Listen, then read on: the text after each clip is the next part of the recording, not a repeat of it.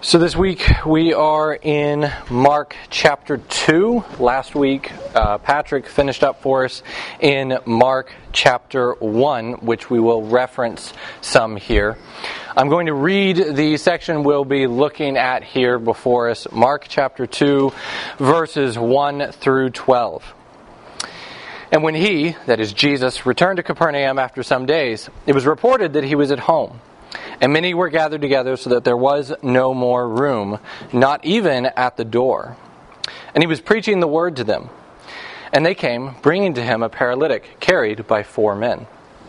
And when they could not get near him because of the door, they removed the roof above him. And when they had made an opening, they let down the bed on which the paralytic lay. And when Jesus saw their faith, he said to the paralytic, "Son, your sins are forgiven."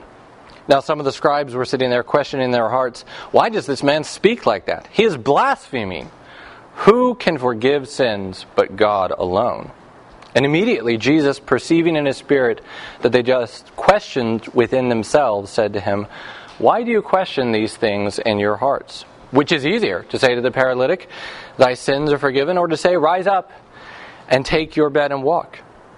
But that you may know that the Son of Man has authority on earth to forgive sins," he said to the paralytic, "I say to you, rise, pick up your bed, and go home." And he rose and immediately picked up his bed and went out before them all, so that they were all amazed and glorified God, saying, "We never saw anything like this." So the first thing we're going to look at here is just noting, following, of course, the narrative isn't so abruptly split up as we begin Mark chapter 2. At the end of Mark chapter 1, as we looked at last week with Patrick, he had healed a leper.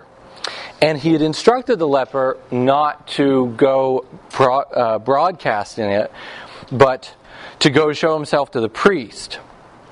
But he instead did in fact go talk freely about it, such that Jesus could no longer openly enter a town, but went out into desolate places.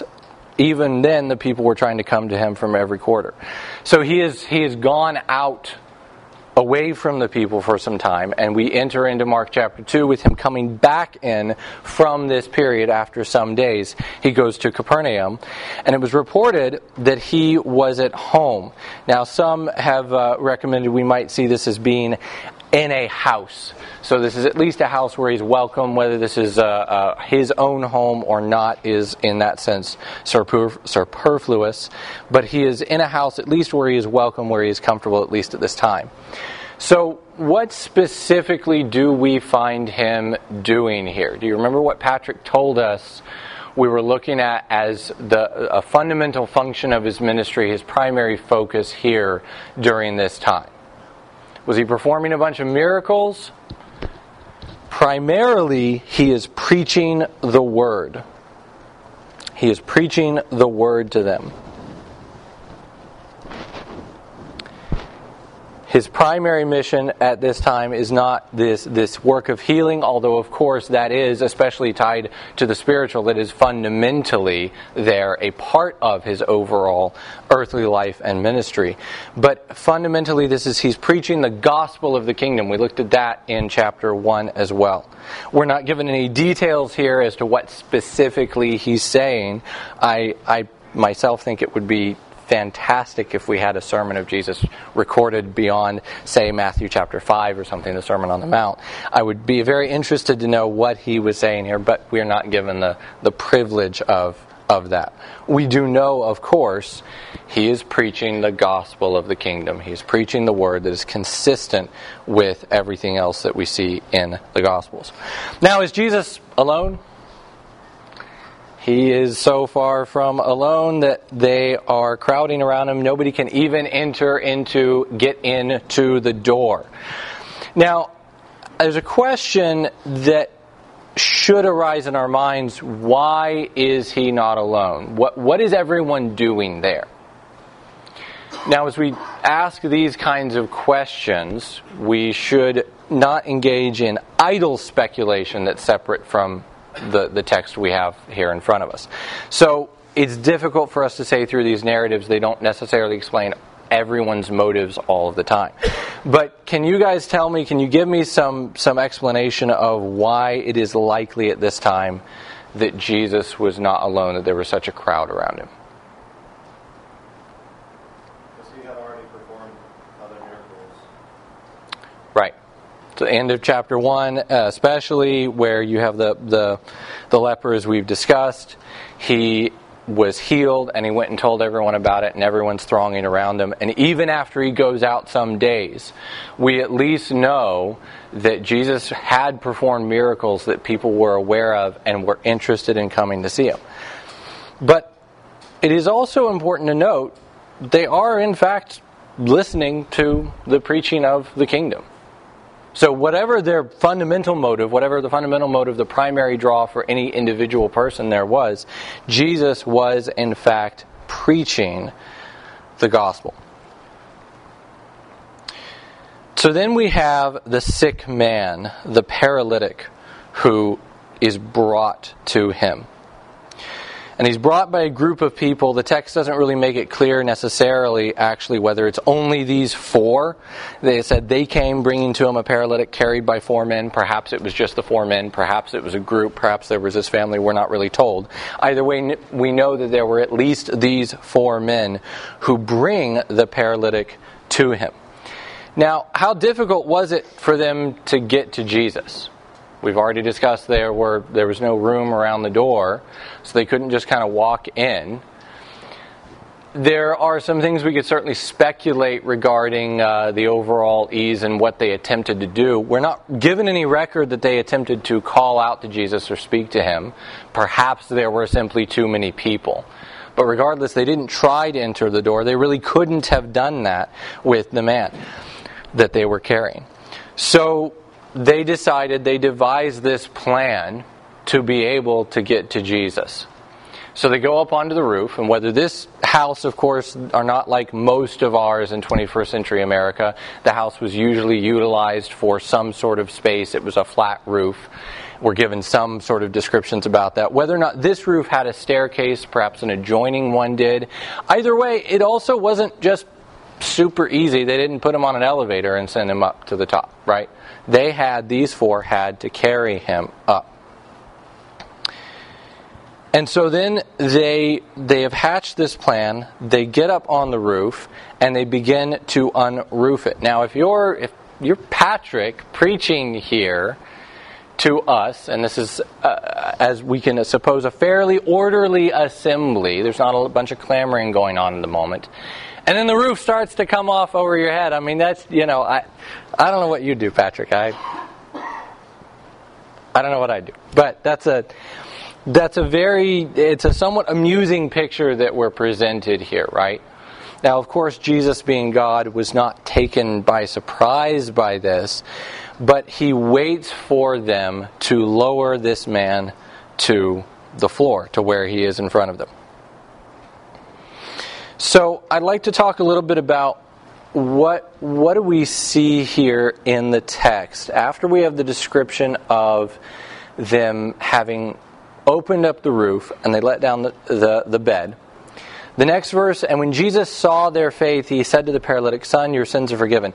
The first thing that's really interesting to note, all of the translations I've looked at, I confess I did not bother to go and do a study of the original language, but it all says there.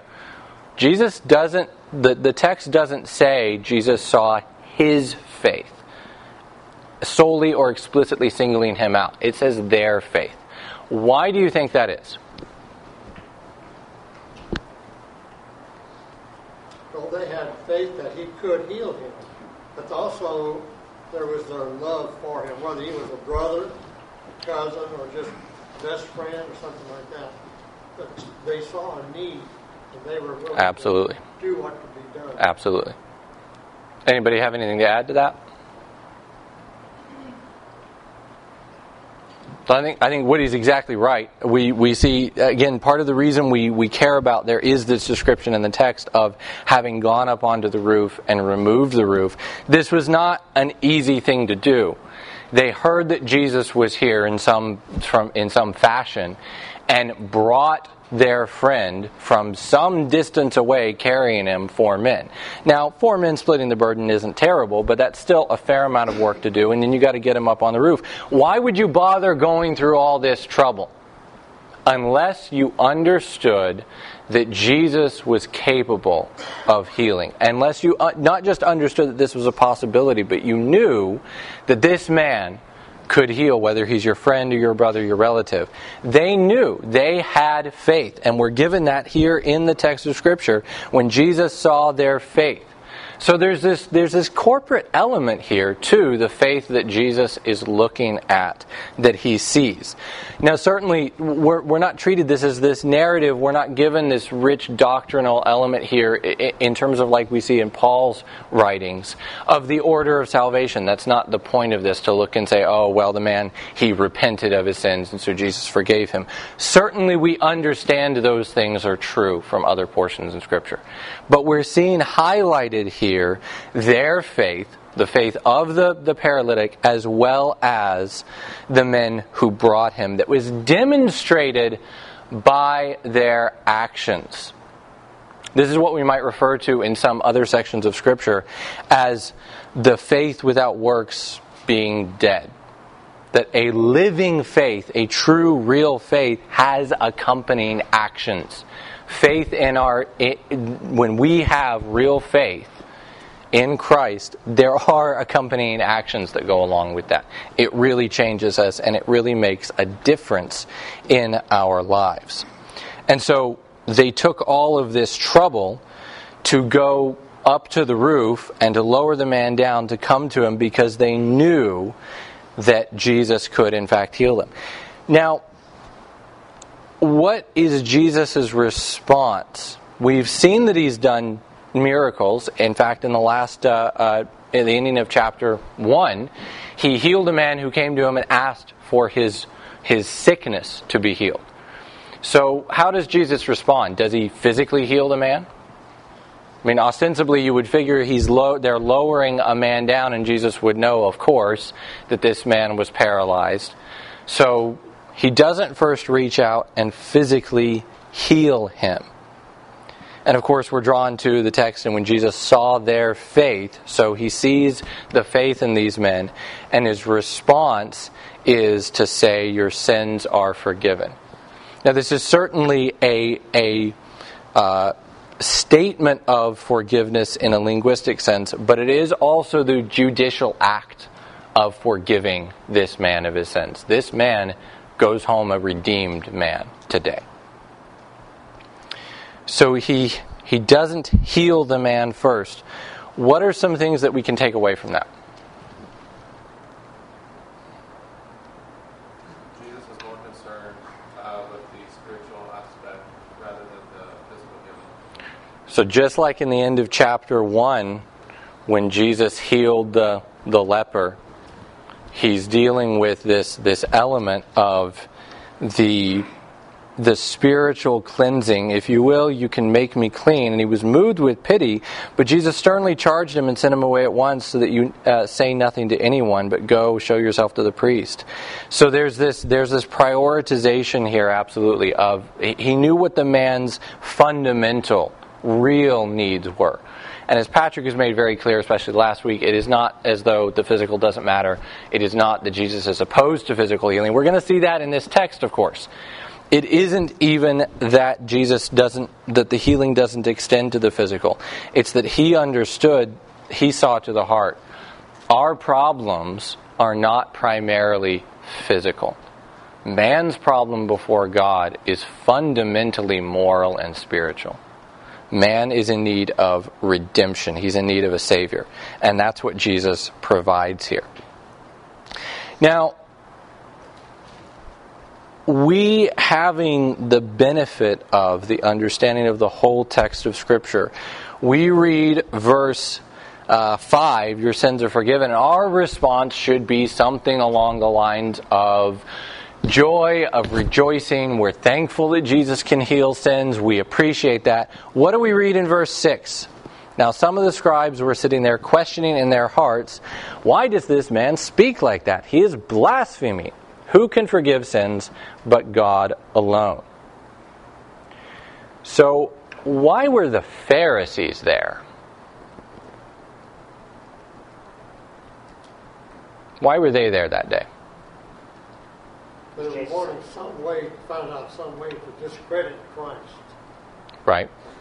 We see the expansion, the evolution throughout the Gospel of Mark as well as the other Gospels of their treatment of Jesus. They move from sort of these questionings and questioning his authority and talking about blasphemy to trying to trap him and contradict him, and finally moving to try to destroy him ultimately. So they're not there in faith. They're not there to hear the gospel preached. They're not even there to see great miracles. They're there to find fault with Jesus. So we have a juxtaposition between the paralytic and the men who brought him, and their faith, and the Pharisees. Why they were there, their heart attitudes. And so in both cases, what is Jesus' response to the Pharisees? Jesus, perceiving in his spirit that they thus questioned within themselves, said to them, "Why do you question these things in your heart?" Jesus saw the hearts of both groups of men. And he was fundamentally first concerned about that with both. Not about whether or not they did their tithes, not about this man's sickness. He was fundamentally concerned with the spiritual conditions of both of these groups. Now, there's a question that we should ask here as well in the text. Were the Pharisees right that only God alone can forgive? Absolutely. Absolutely. So the issue is not, there's an important element here too. Is their doctrine in its theoretical sense erred? Is it wrong? Not really. They're absolutely right. In that sense, in their theoretical sense, only God alone can forgive sins. But of course we understand that Jesus could forgive sins, that he in fact is God, and he shows them that as well. Before we read that, I want to ask you another question. Do the Pharisees have the right to question Jesus? Anybody want to? Yes? They have the right to question Jesus? We would have the right to question a new teacher down here. So we have an issue of examining a teacher. What about setting themselves up in authority over Jesus? Do they have that right? What attitude do we see here presented by the Pharisees? Do they question him in the way we might a new teacher who is coming before us to examine him to determine whether he meets the criterion in the Word? Or do they set themselves up in authority over him to declare that what he says can't possibly be true? And I think we'll see in the text clearly from their heart attitude, it's the latter. So they don't have that right to set them up. John, you're absolutely right. I agree with you. They have the right to question as we might examine a new teacher. But they don't have the right to set themselves up in authority over him. As we see later, we've talked a great deal about the Sabbath today. We're going to see it later on in Mark chapter 2. Patrick has already mentioned this. Jesus is Lord over the Sabbath. Now, this doesn't mean that Jesus doesn't care about the law. But Jesus is the giver of the law. And so the Pharisees do not have the right to set themselves up in authority over them and declare over Jesus and declare that he is not Lord. Adam, I would like to point out, Yes, sir. John the Baptist sent his men to ask Jesus, "Are you the one who is sent?" Absolutely. They were Absolutely. to examine him. Absolutely. Absolutely. And indeed, we see here in the text, so what does Jesus say? So he asked them, which is easier to say to the paralytic, your sins are forgiven, or to say, rise, take up your bed and walk? But that you may know that the Son of Man has authority on earth to forgive sins, he said to the paralytic, I say to you, rise, pick up your bed and go home. He demonstrates his authority and power before them. But I think we ought to understand that Jesus does not demonstrate it as one is submitting himself to another for legitimate examination on the part of these Pharisees, on these unbelievers. They haven't come to legitimately examine him. They've come to entrap him. They've come to find fault with him. And so Jesus demonstrates his authority, but he doesn't do it in an acquiescence to their authority.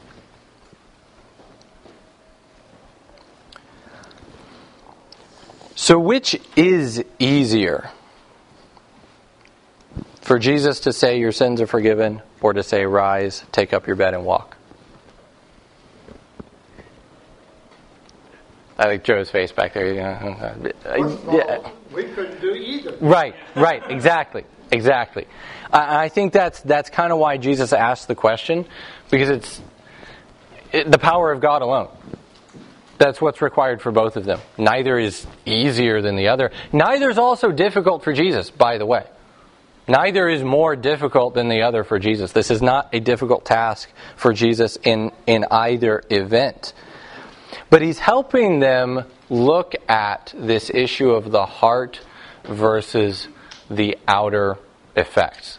We're so concerned about this material stuff. We're so concerned about the man's paralysis. And we're so much more inclined to look at Jesus healing a paralyzed man as amazing than we are the regeneration of our own hearts or the forgiveness of sins for this man. Aren't we?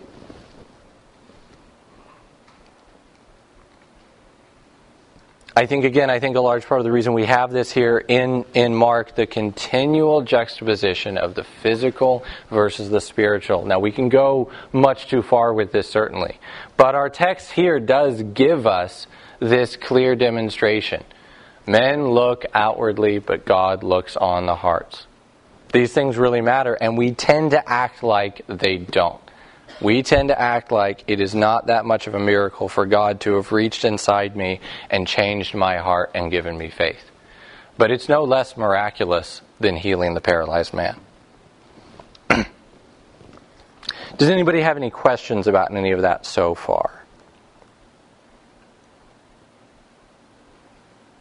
I say that might be more miraculous when we're talking about death to life, and spiritually speaking. Yeah.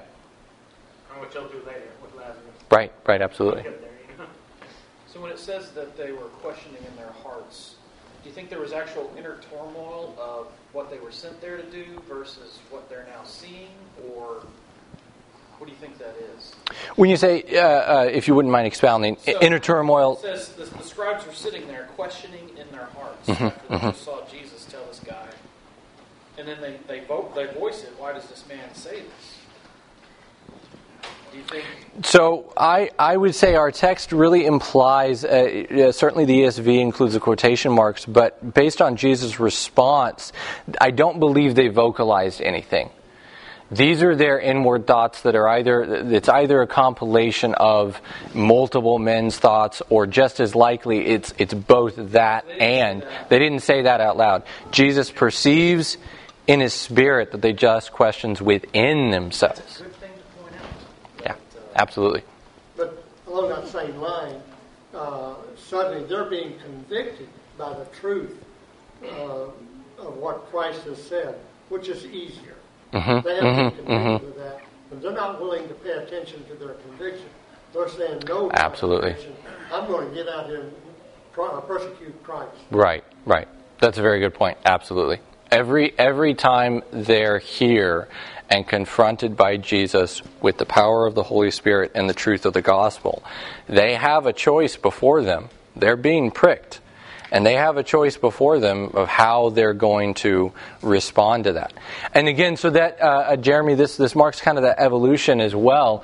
Their reasoning within themselves, they don't actually vocally address it here first. They do that later, and throughout Mark and the other Gospels we see that. There's an evolution. They become more hardened. They refuse to listen to the conviction of the truth that Jesus is presenting them with.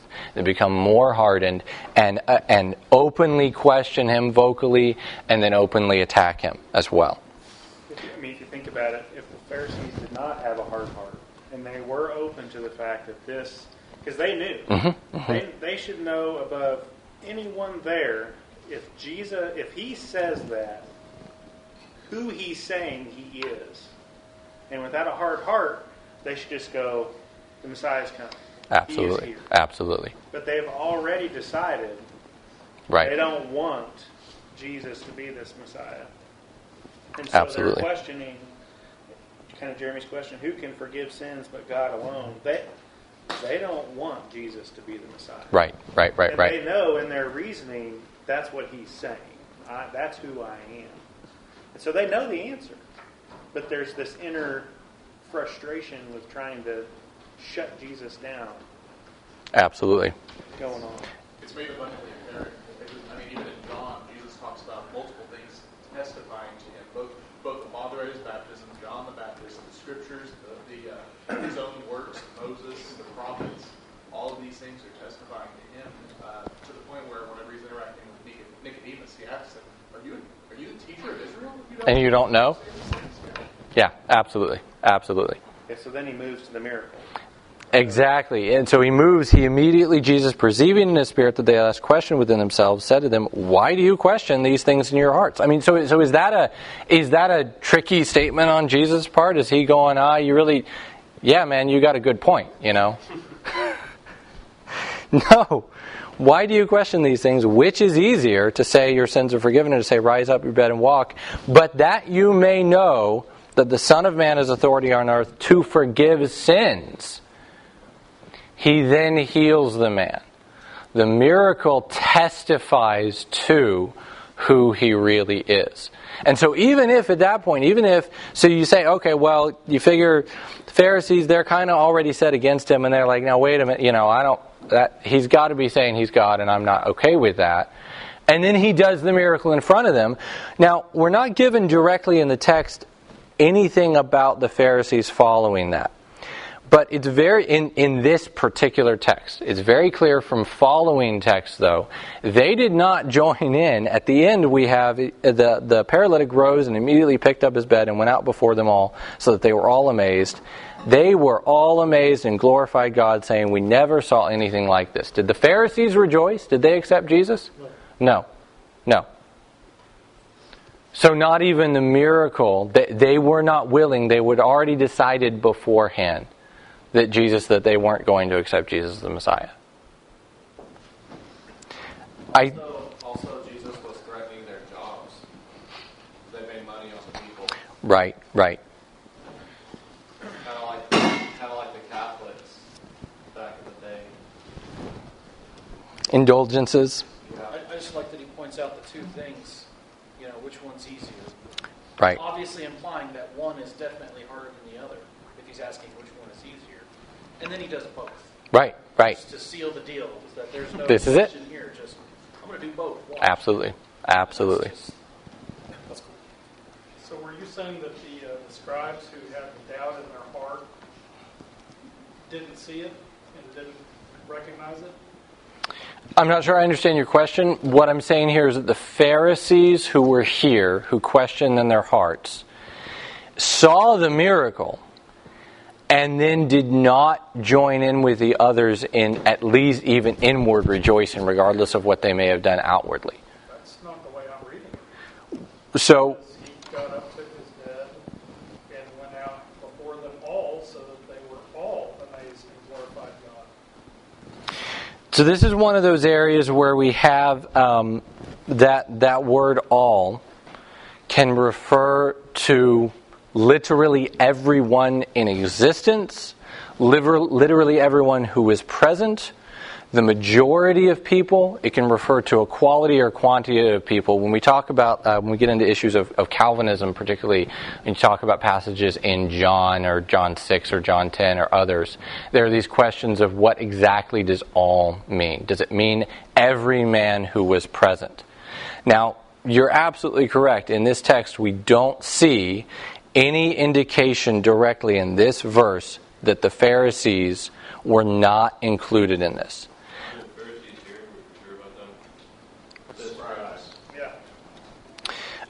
You are correct as far as the ESV. I believe the KJV references says it lists them as Pharisees. I have not myself checked on the wording translation for what the origin of that is. The KJV does say the Pharisees. The NKJV says scribes, but in 16, like right after this happened, he went to eat with the tax collectors and stuff, and the scribes and Pharisees were still like not happy about what he was doing. The indication from the rest of the following gospel as well as the others is that when it speaks generally to the scribes and Pharisees, they did not repent and convert. They did not accept Jesus for who he was. Yes, sir. That's true. We don't have to make the opinion about the hearts of the men that were sitting there that day, but we see the general direction of the scribes. We see the general direction, yeah. Nicodemus being one of the Absolutely. Yes, sir. Yes, sir. general direction is obviously there. Yes, sir. Yes, sir. So I was, in studying through this, conflicted on whenever they said all, were they referring to all people who were present, or was he saying all the scribes who were conflicted about this? Well, so I would say if you look at verse 12, and he rose and immediately picked up his bed and went out before them all, that before them all, that's referencing the entire crowd of people who was there. So now we could certainly have a discussion about whether or not that all then means that they were all amazed and every single one, including the scribes, glorified God. We could certainly, that's kind of what we've been discussing here. We could discuss whether or not it includes them for sure. But the all there does not reference solely the scribes or is specifically pointed to them. It's the crowd who'd been gathered. Everybody there, including the scribes, because to me, that's kind of the point of the story is he was able to change their hearts to the point where they were glorifying God. I think looking at the following text, that it's difficult to say that is for sure what's going on in the passage. Based on Mark's writing, I feel like he would have, and immediately the scribes joined in. Or, you know what I mean? I feel like he probably would have accented on that. I think you said that's what does it mean to glorify God, right? So, Right. Praise Him, right? To make Him famous, modern way to say Base it. your salvation off of that one. Absolutely. No. Absolutely. Yeah, we only have one verse that says one man was saved right here. Yeah. Doesn't mean just because all were glorifying doesn't mean all walked away. Absolutely. Absolutely. Perhaps we could also speak in generalities too in this passage. I mean, as a whole, the Pharisees and scribes are not as a group. They are always as a group in opposition to the things of God. So there's onesies and twosies like Nicodemus that are absolutely redeemed, and we see that in the text. But the reality is they're always pitted against Christ. So I mean, that would be a tenet of really, I think the exposition is just this is a group of people, the scribes and Pharisees, and their inclination is always to be in opposition to the things of God. So they are simply falling into their own character categorically here. In other words, there is nothing new to see here with the scribes and Pharisees. They're acting like they always do in opposition to the things of the Lord Jesus. But, however, what's amazing is that, just as Adam said, what's amazing here is in front of their very eyes, the Son of God heals, and He also forgives sin. Amen. And for them to somehow possibly walk away, so that what we see here, the light that's shown in the Pharisees and the scribes of the Pharisees, is that it's absolutely breathtaking that they cannot look at Christ as Savior.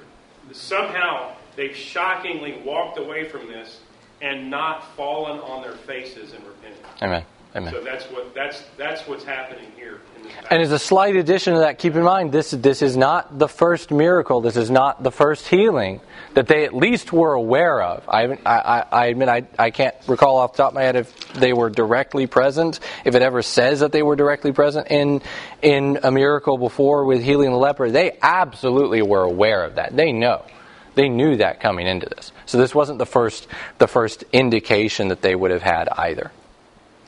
The last thing I would like to draw out of this here is that we've already kind of commented on Lazarus a little bit, and we rightly understand that to be a picture of regeneration. This healing is a picture of regeneration as well.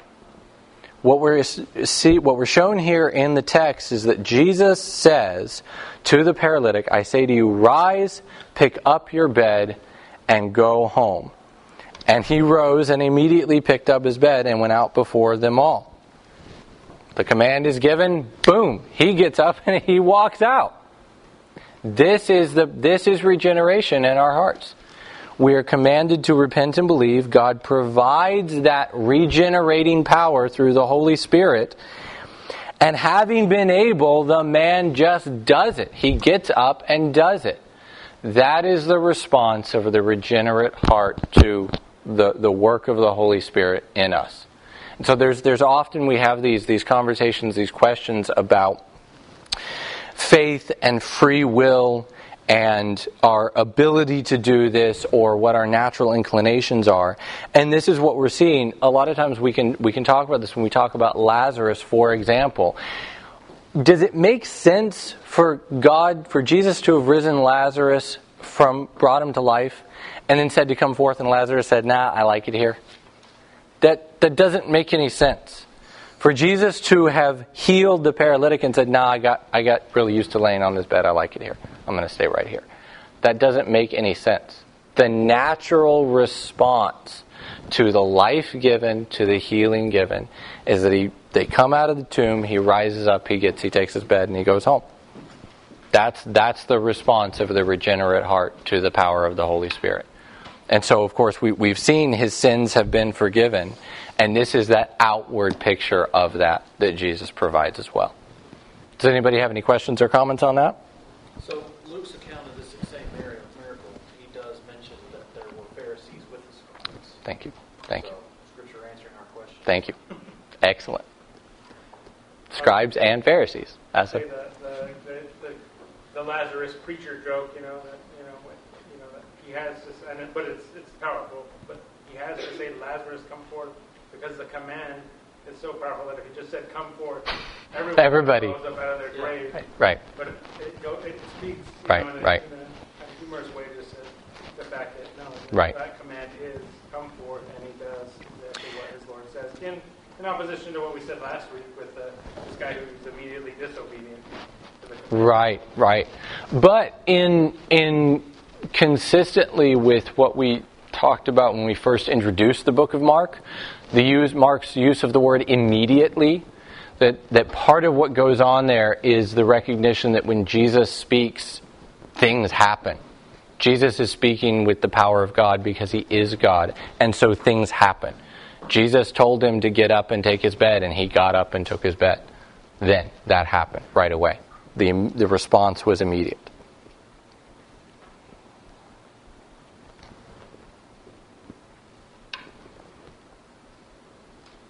Any other questions? All right, let's go ahead and pray here.